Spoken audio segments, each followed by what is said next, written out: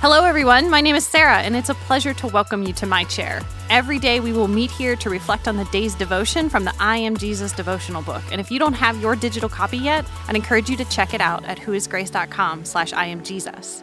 Now, my hope is that our time together helps you take your faith from weekly to daily as you become a fully devoted follower of Jesus Christ. Today is Thursday of week 1, and we are on page 9 in the I Am Jesus devotional book. Today, we're looking at 3 individual verses, and we're thinking about abundance. Our devotional tells us that the definition of abundance is over and above, more than is necessary, super added. So let's keep those words in our minds as we read our 3 verses. John 10:10, "The thief comes only to steal and kill and destroy. I came that they may have life and have it abundantly." Matthew 6:33, "But seek first the kingdom of God and his righteousness, and all these things will be added to you."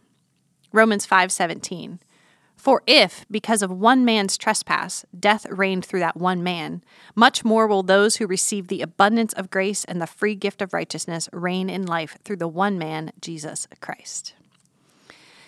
Let's think about today the abundance that Jesus promises.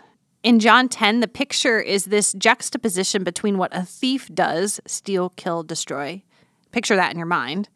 And that Jesus gives abundant life.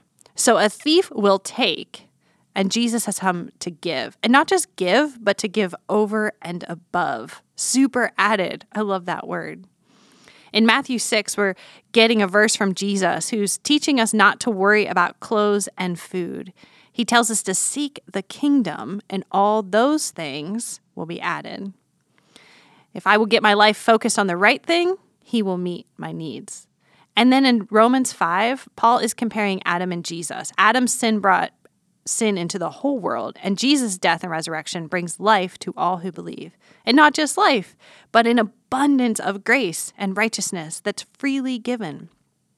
So what does this mean? What does it mean that my life overflows with him?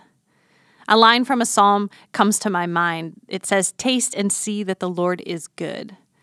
God has made a way for us to experience true life, full of peace, a heart that's made whole, a mind that's filled with joy and hope. And guys, we don't have to work for it. We simply receive it as a free gift. Like, if you've ever received a really cool, favor or gift bag, you did nothing but show up, right? And you're walking away with free stuff. That feels like a super added bonus to your day every time, right? Well, when we show up at the cross, when we repent, believe, and receive salvation from Christ, he goes over and above.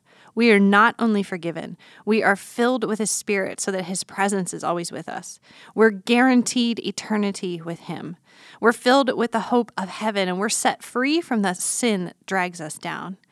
We're filled with spiritual gifts and the fruit of the Spirit. Remember Psalm 103 from yesterday? He forgives, he heals, he redeems, he crowns, he satisfies. And the more we come, the more we show up, the more I find my chair, the more of his abundance I see and experience. Okay, now, how does this compare to what the American dream teaches us to desire? Everything around us points to wanting and desiring more. Money, power, fame, influence, followers. And with all of those things comes a desire for more stuff, more doing, more experiencing. And it is true that God made us for more, but the difference is that when God gives more, it fills us, it completes us, it brings true life, and it is eternal. The more that we try to hoard for ourselves is always temporary. We're satisfied for just a moment until our attention shifts to the next thing, the new thing that we must have or we must do. Guys, my God moment in my chair today was that all too often I analyze my lack, not necessarily of things, but of self. I feel that I lack talent, I lack skill, I lack knowledge, I lack understanding, you name it. But his call in my life is not about my lack, it is about his abundance.